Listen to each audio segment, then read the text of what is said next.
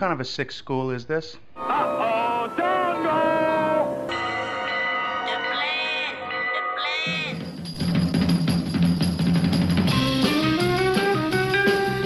plan. Strange things are afoot at the Circle K. You're gonna need a bigger boat. Surely you can't be serious. I am serious, and don't call me Shirley. You got spunk. I hate spunk. Danger, Will Robinson. Danger. Oh, righty then. How you doing? Back off, man. I'm a scientist. Don't make me angry. You wouldn't like me when I'm angry. Say hello to my little friend. I love the smell of napalm in the morning. What are you people? On dope? Stop whining. I got a crap on deck that can choke a donkey. Who is your daddy? I'm sorry, but all questions must be submitted in writing. I'm sorry, Dave. I'm afraid I can't do that. Can I do that? I'll be back. A dynamite! Show me the money! Don't! Up your nose with your rubber hose. A what? I'm sailing! I'm sailing! Groovy. You want the moon? Just say the word and I'll throw a lasso around it and pull it down. Love means never having to say you're sorry. Is looking at you, kid. We got no food. We got no jobs. Our pets' heads are falling off. Come to the coast and get together, have a few laughs. Hear that, Elizabeth? I'm coming to join you, honey. I'm not a doctor, but I play one on TV. I love it when a plan comes together. What we do is if we need that extra push over the cliff, you know what we do? Put it up to 11. 11, exactly. One louder. Why don't you just make 10 louder and make 10 be the top number and make that a little louder? These go to 11. We're on a mission from God.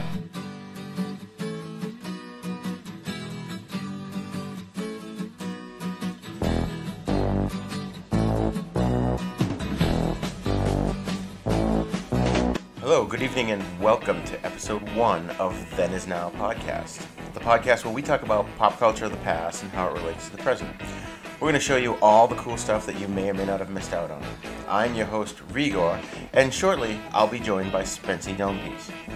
Now, originally I wanted to do a podcast about horror movies and monster movies, but there's so many good ones out there, so many superior ones doing it and doing them well, that I just wanted to give them a shout out. I know it's probably kind of weird for us to mention on our very first show other podcasts, but these are ones that you should know about and you should listen to, because without them, we wouldn't be here right now.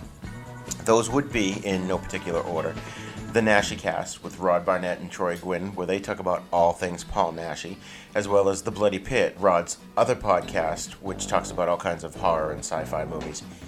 Monster Kid Radio and 1951 Down Place with Derek Cook. Everything you always wanted to know about monster movies, and 1951 Down Place talks about all the films from Hammer Studios. So those are really fun and entertaining and informative as well. You got Cinema Psyops with Matt and Court, where Court subjects Matt to these horrible movies, and they try to figure out what age a child should be able to watch these movies. And we've also got Planet Lumina with Rachel and Song, where they talk about one of my favorite shows, General Hospital. And of course, the one that started it all for me is the B-Movie Cast with the late, great Vince Rotolo. All of those shows and the ones that I've mentioned prior to that, they can all be found on iTunes as well as other podcasting apps. So make sure you check those ones out, because they're really good and they're really inspiring and informative. Okay, let me just give you a brief explanation as to what we're all about here at the Then Is Now podcast. When my son and daughter were born, I felt the need to catch them up on all the cool things that they missed out on. Horror movies, sci-fi, drive-in movie theaters, classic rock and roll, classic TV shows, all kinds of stuff. Now they're teenagers, and they get all the references that are made on modern programs. But sadly, there are a lot of kids out there who don't. There are a lot of kids, for example, who don't know who Fonzie is, or Elvis Presley, or they never heard of a horror TV host or drive-in movie theater. It's up to us as the reigning generation to make sure that these things aren't lost and forgotten. You know, horror movies didn't start with Scream, okay? And just because something's black and white doesn't make it bad. I mean, you and I know that, but the kids don't know that. Good music and good movies are good no matter when they were made.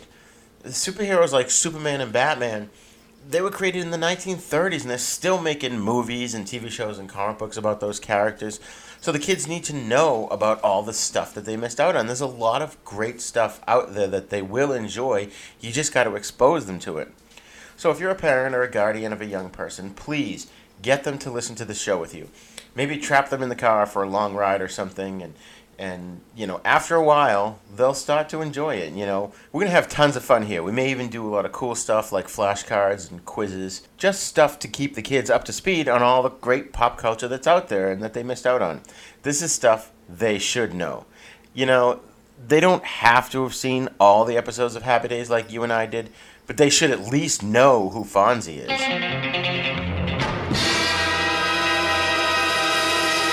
Let's get ready because I'm going to be introducing my co-host, Spency Domepiece, who is part of the younger generation. He's going to give us his take on pop culture of the past and how it relates to the present. And who knows, you just might learn a thing or two. So if you want to contact us and you want to respond to our show here, our email is thenisnow42@gmail.com. And if you can tell me where 42 comes from, we may have a prize coming your way. thenisnow42@gmail.com. Also, you could call and leave us a voicemail at 207-619-2889. That's 207-619-2889. Leave us a voicemail and we'll play it on the show. You can also catch us on Facebook at facebook.com/thenisnowpodcast. So sit back and enjoy the show. Class is in session. I have a bad feeling about this. How could I possibly be expected to handle school on a day like this? Food fight! Hey, you in my class? I am today. I think you should consider transferring to shop class. Now, very few students are severely injured in shop class. Bueller. When you were in school, Bueller. did you ever cut class? Bueller. Yeah, I guess I did. Sure, most kids cut classes. Good, sign this. Hey, Vic. I get so lonely when I hear that third attendance bell ring and all my kids are not here. 7 years of college down the drain. Fat, drunk, and stupid is no way to go through life, son. We lack discipline. As long as I'm here, there will be no grades or gold stars or demerits. We're gonna have recess all the time. Woo! Go, play and have fun now!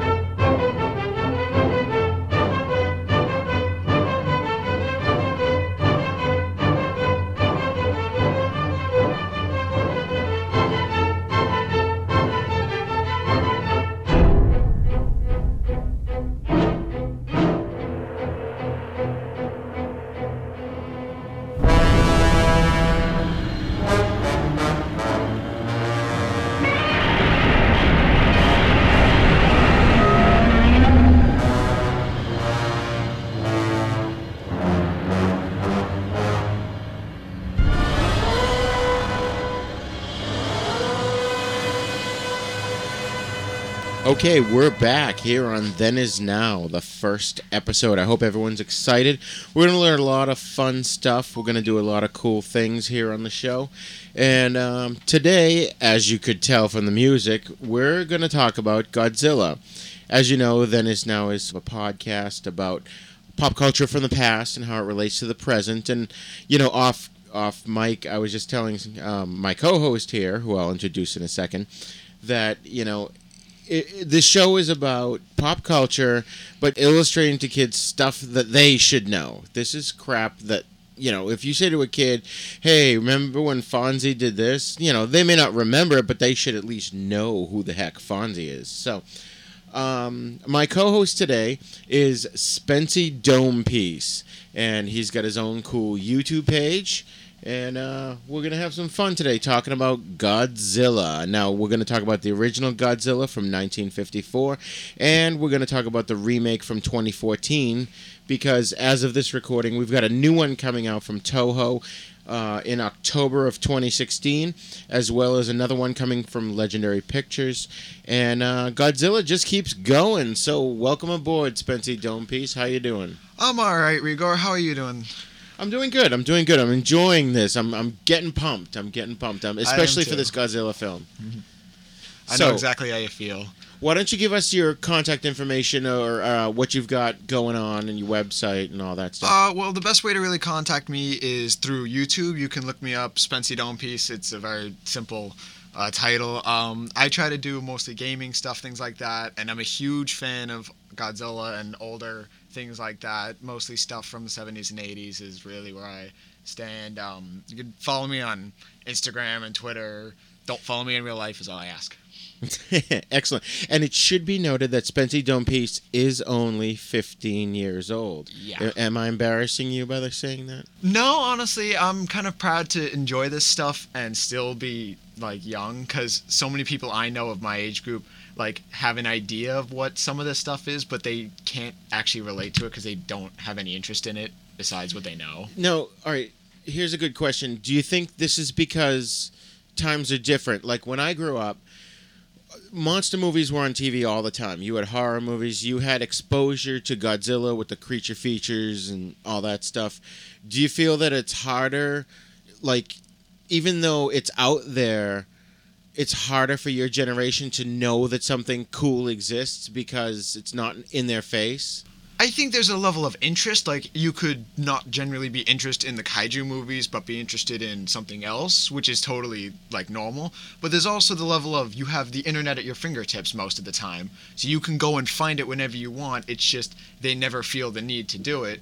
When you, didn't have that, you only got what was shown to you. So when it was shown to you, you took what you could get. So I think there is a difference in technology, of course, times changing, and it really kind of depends upon the person to search this stuff out or the parent to kind of explain it to them. That's what happened with me. That's why I'm so into this. So, yeah, I think there really is some difficulty to find this different stuff. And also because it's considered uncool to be into older things and stuff like that. If it's old, it's not cool, it's out of touch, and if it's black and white, it has no merit according to this generation. There's no merit to anything that comes out before the year 2000, 2010, somewhere around there. It's actually kind of sad in my opinion. See, and that's where I differ because I don't listen to much music past 1990, so I've always had an interest in kind of all kinds of music. It's really just kind of what appeals to me. I listen to a little bit of this, a little bit of that, mostly classic rock from the 80s and things like that. So I am a majority living in the 20th century, but there is some 21st century that I have found that is not inherently horrible. Well, that's good. That's good. And that's the whole point of the show is that Spency Domepiece is going to expose us to modern stuff, and I'm going to expose you to older stuff, and we may get another co-host or two along the way, and we'll have some fun. Spency, did you give out your YouTube page? Yeah, it's Spency Domepiece. It's very simple. Okay. And that's SPENCY space DOME, like a dome head. Mm-hmm. Piece. Okay. Yep. And peace as in a gun, not as in World not peace. Killing. Isn't that ironic? I just thought of that.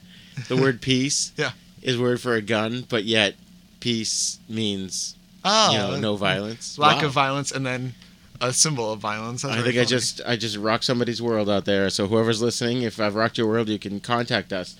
Okay, so today we're talking about Godzilla. Now this is something that's been around since 1954. Spence, do you want to give us a brief rundown on Godzilla? Yeah, the first Godzilla film came out in 1954, and that was just after the Americans had completely leveled Nagasaki and Hiroshima through atomic bombs. So that was still fresh in the Japanese mind, and Godzilla at the time was just an allegory for all the craziness, all the human struggles that came along with those atomic bombs. And eventually it kind of differed from that whole little allegory and turned into this little franchise through the years of just him actually more becoming the monster that the Americans actually perceived him as. So it has altered its way every year. I'd say it came out in 1954. By 1955 it was in America, and we just kind of I don't know, kind of adopted it in our own little way, and the Japanese have accommodated for that and things like that. They've done so much more, and it's been a progression of the times. If you watch the movies from 1954 all the way through 2014, you can see how the different times, the different styles, the different haircuts, and the different versions of Godzilla kind of are shown, especially with Godzilla's behavior, because they make him more and more human as it keeps going. So that's really where he goes. You know, that's something that sort of I've seen as a criticism of Godzilla is the anthropomorphizing of the monsters. You know, a lot of people that watch these movies, they don't like it when the monsters express human behaviors. Like, Godzilla and Anguillus defeat a bad guy and they high-five each other. People they cringe at that sort of thing. What do you think about that? Something like that is a little crazy. Like that, when it's a directly human, such as like a high five, I think that it can be very cringy. But when it's like, say they defeated the Ghidorah, the three-headed monster, and they kind of just look at each other as mutual friends and kind of part off, that I can appreciate a bit more. And also it's like within the lore of Godzilla is he was irradiated, so for all intents and purposes it could have been affected his brain too, made him more human. Something like that, something to learn. He's seen us since he's destroyed more than half of Tokyo all through the decades. So there's different explanations and different reactions you could have to how the monster's behavior is. Right, and that's something that I'll bring up in a little bit concerning the new movie. Now, all right, let's start with the original movie, 1954. Like you said, World War II was fresh in everyone's mind, especially those in Japan, and that was sort of how we ended the war. So we've got this movie that comes out, and Godzilla is just sort of this force of nature that wades through the cities and destroys everything in its path. And like you said, it's an allegory for the nuclear war. But to bring it to America, they had to change it. They had to add in Raymond Burr, who was famous as Perry Mason here, and sort of make it something that the Americans could identify with. And it became a huge hit over here. It was, no pun intended, it was gigantic. This movie, they just made this movie because it was a cool story and it was an allegory, and we took it and we're like, wow, this is like a cool giant monster. Do you think there's a strange dichotomy between the way the Japanese perceived it and the way the Americans perceived it when it first came out in 54 in Japan and 55 here? There's definitely a large gap between the views of it, because the Americans were victorious in World War II. They felt proud. So when the giant monster movie came out, that's what they saw. They didn't think from the Japanese perspective. When the Japanese released it, they saw all the fear and all the pain and all the human struggle that came with all the nuclear radiation, and Godzilla was a manifestation of that. So there were two different looks of it, and in comparison, I think they're both equally good movies in their own way, and there's different varying levels of how people perceived it at the time and now. Right, and what Spencer is referring to is if you get the DVD of Godzilla from 1954, you can watch the Japanese version and the American version, and they're vastly different. We watched them recently, and the Japanese version is, I don't want to say it's a downer, but it's very dark and almost depressing. The way Godzilla kind of comes in and like the song says from Blue Oyster Cult, he just wades through the city to the center of town, and he just lays waste to everything in its path. And in the Japanese version, you see that and you feel for the people. And I think there's like a romantic subplot that's kind of lost in the American version. What did you think when you watched the two of them? Now, had you seen the Japanese version before we did this podcast, or? Yes, I have seen both the American version and the Japanese version of the 1954 Godzilla film. And growing up, what was your opinion of that? I've always had a taste for the Japanese version, honestly, because the Japanese version told a greater human story, and I think it was a lot more involving with the story and with Godzilla and his humongous size and his complete, what's the word? his sudden appearance out of nowhere and how the people reacted. In the American version, in the beginning, it started off with the American man in Tokyo after Godzilla had destroyed the city, and it kind of backtracked and did a lot of flash forwards and flashbacks, which kind of confused me as a child, and looking back on it, it's still rather confusing. So I think the Americans just wanted to make it a creature feature where the Japanese really tried with the story and things like that, and I think it brought a more authenticity with the Japanese film, so I've always had a partiality to that over the American version. Right, because in the Japanese version, the whole opening sequence is sort of a parallel to something that happened in real life, where a boat was destroyed when there was atomic testing in the South Pacific, and they didn't know what happened, and it just sort of, the whole scene parallels what really happened, and it was really disturbing and distressing, and I think in real life, it was, that times 1,000. It's funny that what you had said about watching the American and the original. Of course, when you watch the Japanese version, it's subtitled.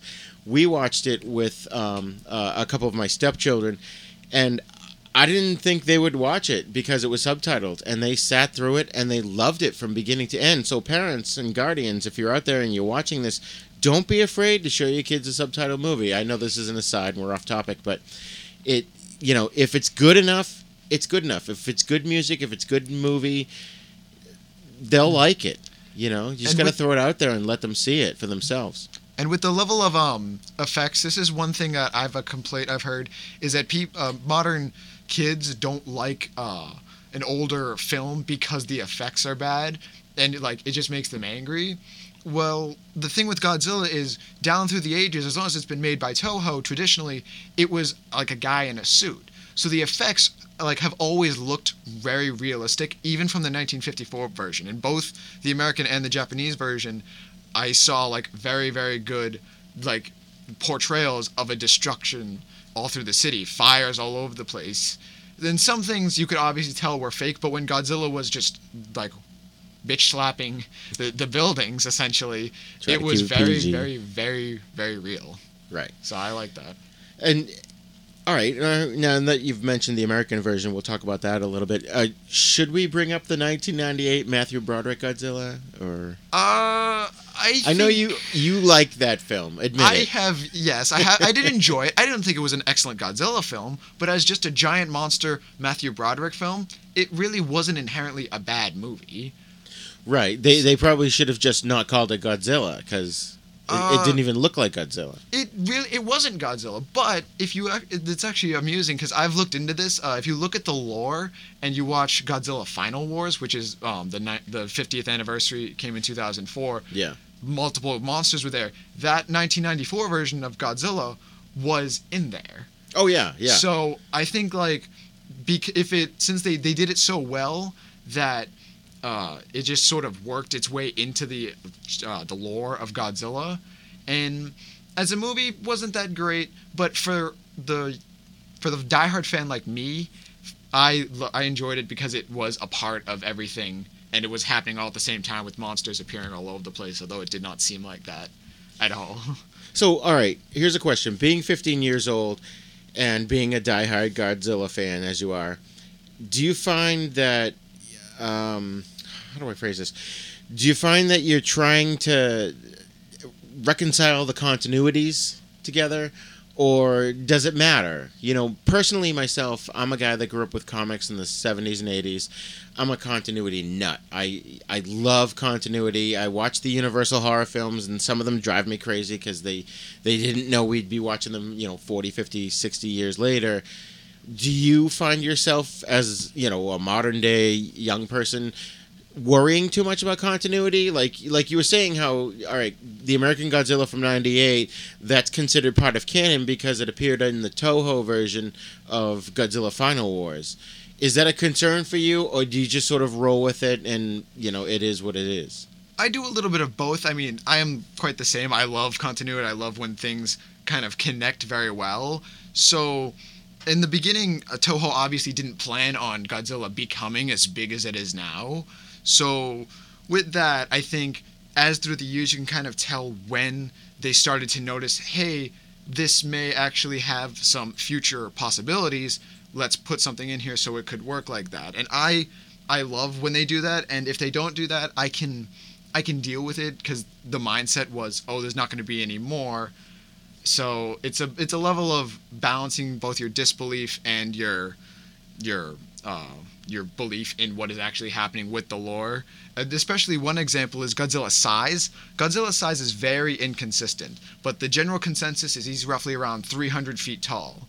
Because if you watch King Kong versus Godzilla, King Kong is traditionally only 60 feet tall, which is humongous already, but compared to a 300-foot tall Godzilla, he would essentially not survive against Godzilla whatsoever. So there's lots of inconsistencies all over the place, but certain things can be forgiven. If there's major story plot holes, then I have a problem, but other than that, there's really not been much problem between me and the continuity of the Godzilla movies and all that. Well, that's interesting. Okay, so let's talk about the films. The original Godzilla was directed by Ishiro Honda, and it was a Toho production. They went on to make, 27, 28 Godzilla movies after that. Ishiro Honda, Akira Ifukube, I could be screwing up his name, he did the music, and all the special effects guys, they sort of were a team for several years. And even though Godzilla sort of grew and evolved and became hero to the children, almost like Gamera, they worked together for about a decade, I think even more. And Godzilla continued on, and then it would go away for a while, came back again, and Godzilla in 1985, that was a big release over here, didn't do very well. And you had 3 iterations, or 3 periods of Godzilla. There was the Showa series, the Heisei. Yes, there was the Showa series was roughly the 50s well into about the 60s or 70s, and then the Heisei series was roughly the 80s into the 90s and a small halfway about the 70s. I think 75 was the marking point. And from Godzilla 2000 up until, I would say, Final Wars is probably... Right, that's I would say the Final Wars, Millennium. that's the Millennium series. Right. Because they came out with at least 4 to 5 movies within that span of 4 years. Because Godzilla 2000 came out in 1999 in Japan. Right. So there's roughly 5 years worth of Godzilla movies there, and you can actually tell the differences between the Godzilla in the 3 different series. So there's different ways to look at it. They could be reimaginings, they could be direct, have to do with each other. Because roughly the end of the Showa series was roughly Godzilla... Destroy All Monsters. Destroy All Monsters really kind of would mark the end of it, because that's the way Japanese storytelling is. They go through the story, then they have the grand send-off, and things like that. So I'm very interested in Japanese culture, so that's really where I know that from. And so they kind of know that Godzilla is still a good marketing point, so they kind of restart him periodically, and that's really how the system goes with him. Right. I believe in, 2010 was when Final Wars came out. They kind of said... Was it 2010? I thought it was 2004. No, you're right. I'm sorry, I was wrong. Yeah, 2004, they kind of said, okay, we're taking a break. We're giving it 10 years. Because then in 2014, which was almost exactly 10 years later, they came out with the American Godzilla. And I think they kind of took that time to sort of reinvent it, talk to the Americans, let's see what we can do with effects and that sort of thing. But, when you go back to the originals... And the detail and the work that went into the models and the cities and everything, you could just be a modern person and look back and poo-poo the old films because, the effects are bad. But there was a lot of creativity and a lot of skill that went into making those films to make you, the audience member, believe that this was happening. And so, again, all right, from a young person's perspective... How do you approach that when you do watch the older Godzilla films and maybe you show it to a friend? Do you cringe while they're watching it, or are you do you defend it and champion the films, or how does that go? I think it depends on the film, because like I said before, the whole effect system is the guy in the suit destroying the models of the city. But even back in 1954, there were a lot of good scale scenes where you saw the normal person running down the street and Godzilla in the background, and it looked like he was absolutely ginormous. And I remember watching that thinking, that is a really cool way to do that, because I've always been analytical of films like that. So when I do show a friend a film like that, I say, forgive the bad effects, but try to appreciate all the major cool effects that really did happen, because there are actually like monsters going at each other, guys in suits, like going one-on-one. And then when you watch a new movie, it's all mostly CGI and things like that. And it all depends on how it looks. I think it all depends on the scale. That's what I love about Godzilla, is how big he is in comparison to us and how angry he is. So I think there's the level of the effects just make it good and can make it bad. They make or break the film, essentially. Right. In a way. And that sort of leads us to the story points of Godzilla kind of being this force of nature rather than simply this giant monster that, plays baseball with villains and tosses them around. He's an allegory again. And so that leads us to the remake in 2014, which starred Bryan Cranston, who played Joe Brody. To me, he'll always be the father from Malcolm in the Middle. But he's hugely famous for the movie, the TV show Breaking Bad. And he's been in tons of stuff lately. He was in Argo. He was in the remake of Total Recall. He was in John Carter, Kung Fu Panda 3, tons of stuff. But he plays Joe Brody, who's a nuclear scientist who, through a series of tragedies, uncovers the fact that there's more than just earthquakes going on in Japan. And as we know, it's sort of similar to the film that came out prior to this, Pacific Rim, where there are these giant monsters that are just sort of appearing and attacking the Earth. You've also got Aaron Taylor Johnson, who plays Ford Brody, his son. And Ford is sort of a kid when the mother is killed in these... I don't want to say she was killed in the earthquake. It was because of the earthquake, there was a mishap at the nuclear power plant that they worked at, right? There was a nuclear meltdown, and the wife was stuck inside of the compound before they could finally get her out and seal it off, so as not to let the radiation get out and spread across all of Japan.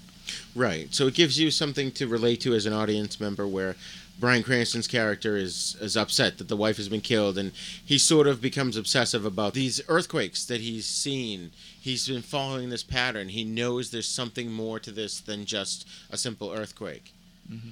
And so Aaron Taylor Johnson, as we said, plays his son Ford. He was a British guy in real life. Oh. He's not an American guy, yeah. He was in a bunch of British TV films. His first American film, you're going to laugh, he was in Shanghai Nights. Oh, my God. He played the young Charlie Chaplin. Oh, remember that scene? I loved that movie.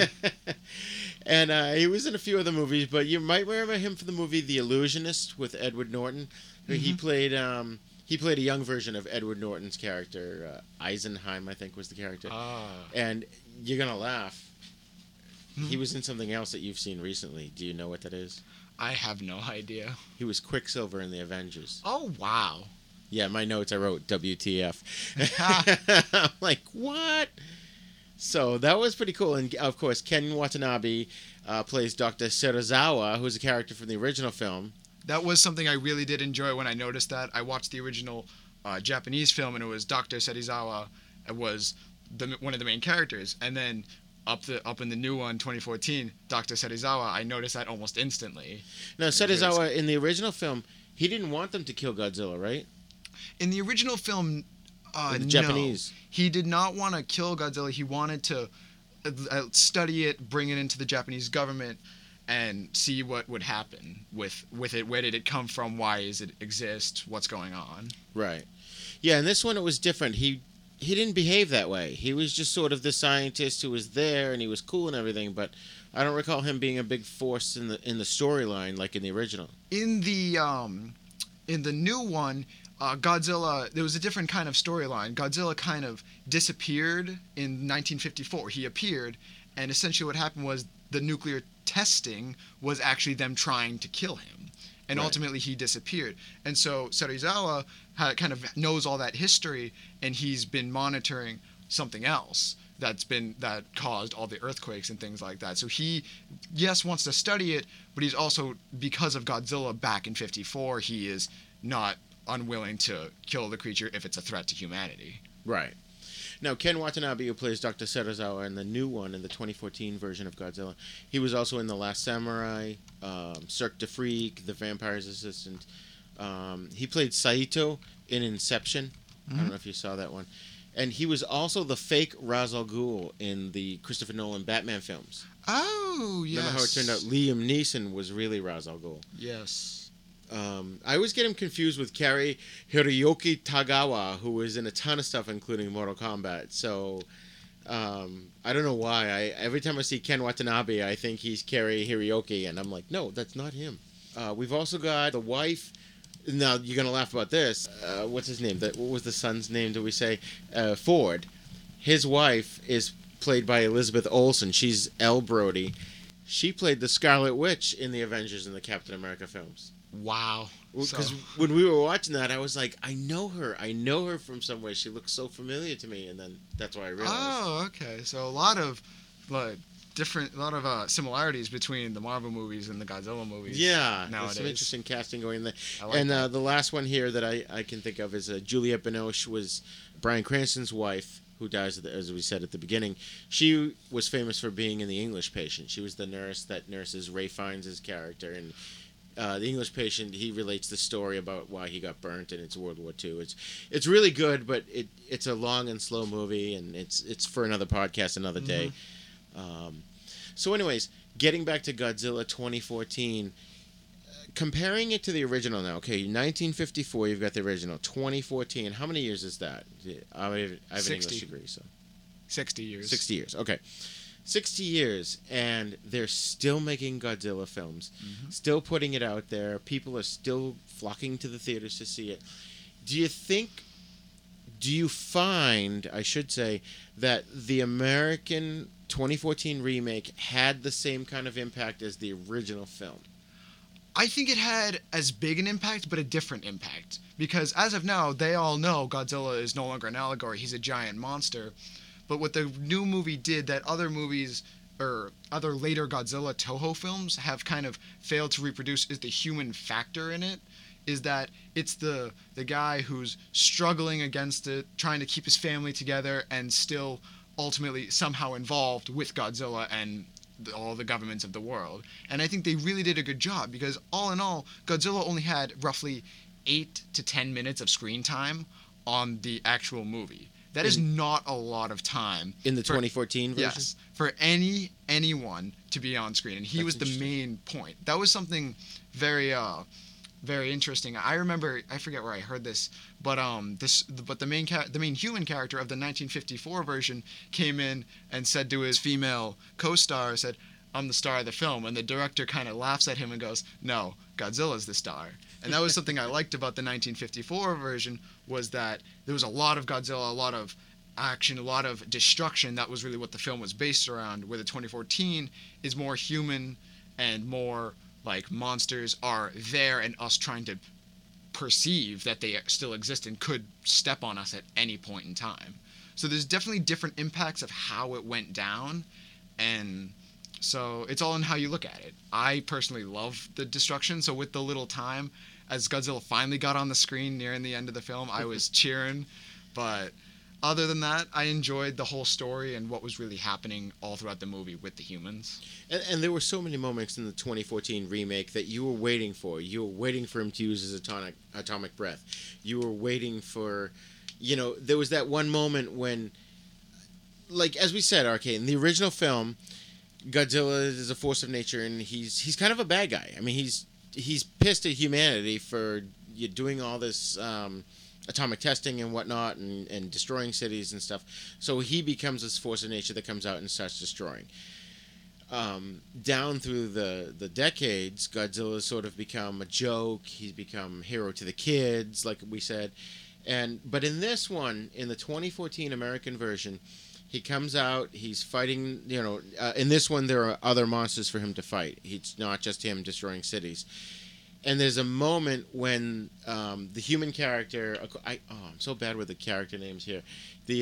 When Ford is on the bridge and he's looking up, and Godzilla just kind of like stumbles and grabs the bridge for support, and he just kind of looks down, he glances down at Ford, almost like he's glancing at us, the audience members, knowing he's in the film, and he's like, "Don't worry, I'm going to take care of this." And then he turns and gets into it with the monsters. And I like that. I loved that because growing up, I always loved Godzilla as a good guy. Do you think that has an impact? I mean, all right, first of all, when you watch these films, there's what we call willing suspension of disbelief. You have to pretend that giant monsters are real. Once you get past that hurdle, you can enjoy the film. Do you think kids today who watch these kind of movies are able to do that sort of thing? Are they able to kind of put their disbelief aside and... People watch the Marvel movies. I think there's a lot of disbelief that can be put aside. If you've ever seen The Incredible Hulk, it's just as crazy as giant monsters roaming around all over the world. So I think, yeah, there's a lot of easily able to suspend your disbelief for the fact that these creatures exist. And I think it's also about the visuals, is that it's so visually stunning to see that this creature is in the same, 10 feet of Ford Brody. So it's that it makes you want to believe that these things are real more than they actually are. So I think there is good amount of suspension of disbelief, and easily able to suspend your disbelief because of all the science behind it and how animalistic that everything that kind of happens is, which is very, very natural. In this movie, Godzilla is in fact the epitome of a force of nature. The monsters he's fighting the monsters are more of a threat than he is. He just kind of comes out and sees them as prey and kind of doesn't really think much about us. We're kind of the ants creating our own anthills. He doesn't give any cares to our anthills, but he cares that these other creatures will not survive.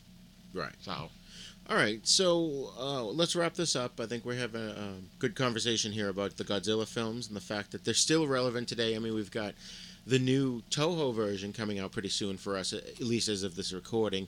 It's Godzilla Resurgence, or they often call it Shin Godzilla. And what's cool is the trailer, they play all the original Godzilla music, so us Godzilla fans are getting all excited, and the hair in the back of your neck stands up. But then they're also the Americans doing Skull Island, and they're doing a sequel to the 2014 Godzilla, supposedly leading up now to a remake of King Kong versus Godzilla. What do you think of that, Spency? Honestly, if they do it right, I'd be excited, because as we all know, the original King Kong story is Skull Island. He ends up getting taken to New York, ultimately to be shot down with the planes with the Empire State Building. If they do Skull Island correctly, they may not have to kill him off. And if it does take place in the Godzilla universe with the Mutos, the other monsters, and him, I think it could be really, really, really cool. And there's also talk of, you heard of Pacific Rim, the giant kaijus and the giant robots. Pacific Rim 3 is kind of the director Guillermo del Toro wants to make a crossover between that and Godzilla. So Godzilla is kind of spreading out and branching out in two different places, because we have Shin Godzilla, who is a totally different Godzilla, and this new American Godzilla who has his own kind of style and things that wants to happen. So I think there's a lot of area for crossovers and things like that, and just kind of gorgeous monster fights that I really want to see. Well, that's just it. Some of the complaints about the remake is the amount of screen time of the monsters. Like you said, there was just 8 minutes, and in an hour and 40, or no, it's almost 2 hours. Yeah, right? The Godzilla film is actually 2 hours, something like that. Is 138 minutes. So that's 2 hours and 18 minutes. Good heavens! 210 of those is not Godzilla. Right.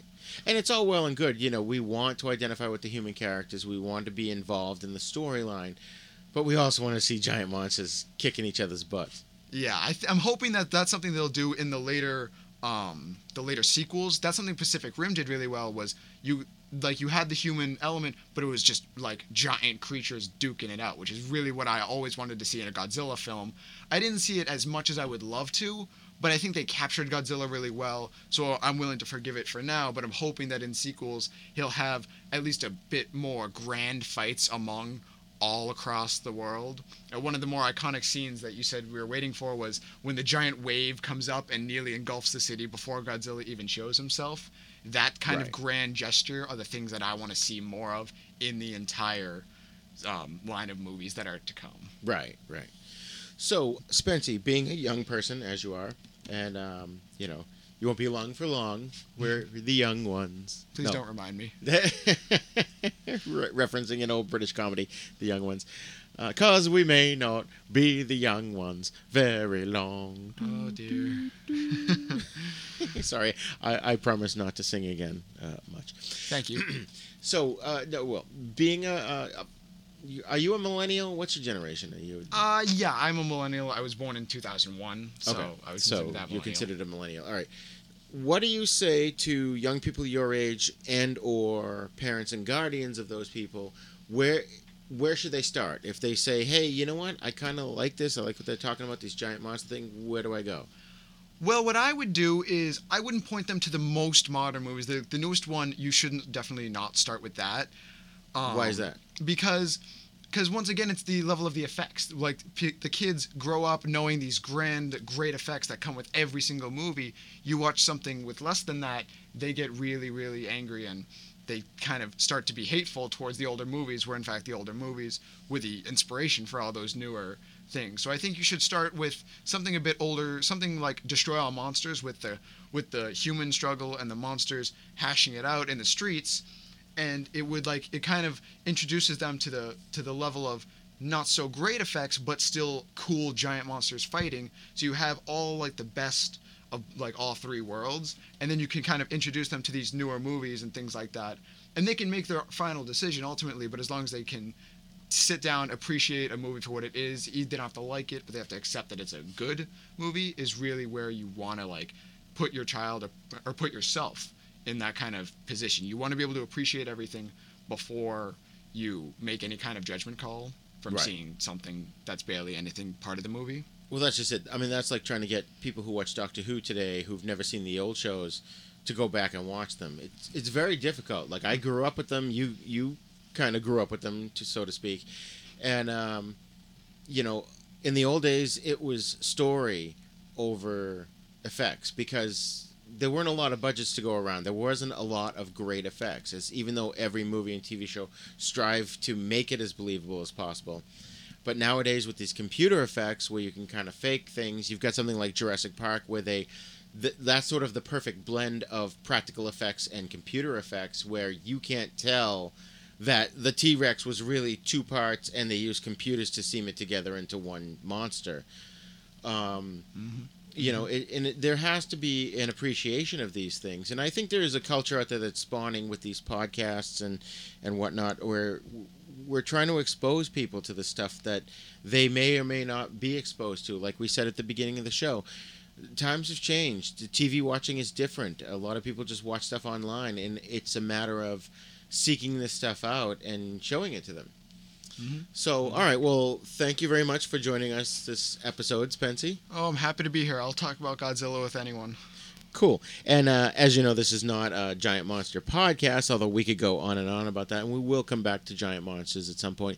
This is Then Is Now, and we talk about all the cool stuff that you may or may not have missed out on, all the cool stuff that maybe you should know. Even as an adult, there are adults that don't know certain things from the past that, you know, you got Elvis and Fonzie and John Wayne and all kinds of fun stuff that we're going to talk about in the future.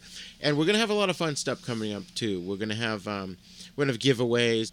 I don't want this to be like school, but we're going to have quizzes and not tests, but we're going to have, like, it's the learning thing, right? Wouldn't you say? And Yeah, I think everyone should at least be able to know the general idea of what everything that kind of happened is. If you make some kind of major reference, I don't know how many times in school I've made great Ghostbusters references at perfect times, and only 2 people have looked at me with a grin on their face knowing what I'm talking about. And probably 1 out of the 2 is a teacher, so. More often than not, yes. Right. More often than not. So why don't you give us your contact info and your YouTube page and all that stuff?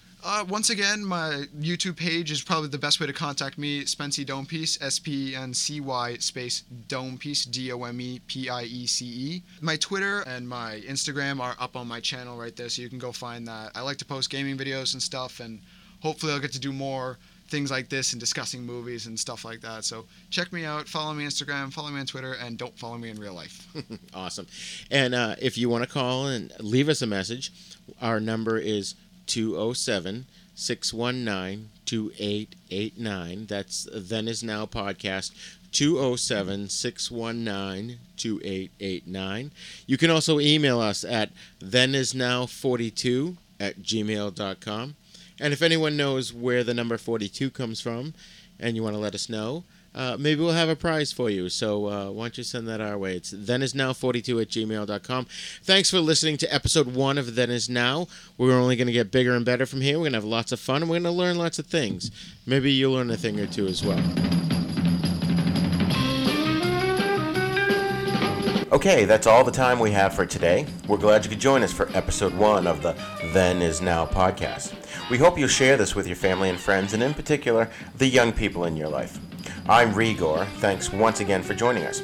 If you want to send us feedback, you can do it via the following. You can email us at thenisnow42@gmail.com, or you can call and leave a voicemail at 207-619-2889. And finally, you can reach us through facebook.com/thenisnowpodcast. Join us in the conversations on what we're talking about, and let's spread the word about all this cool pop culture stuff that these kids have missed out on. On our next exciting show, Spency Domepiece and I are going to talk about the original 1987 RoboCop and the 2014 remake. So class, your homework assignment is to watch the original RoboCop and the remake and come back for episode 2. I am Rigor, and I am Audi 5000. Class dismissed.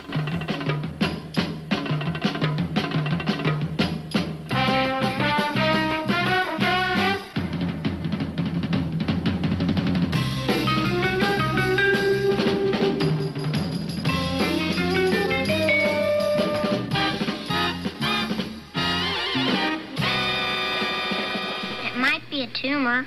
It's not a tumor.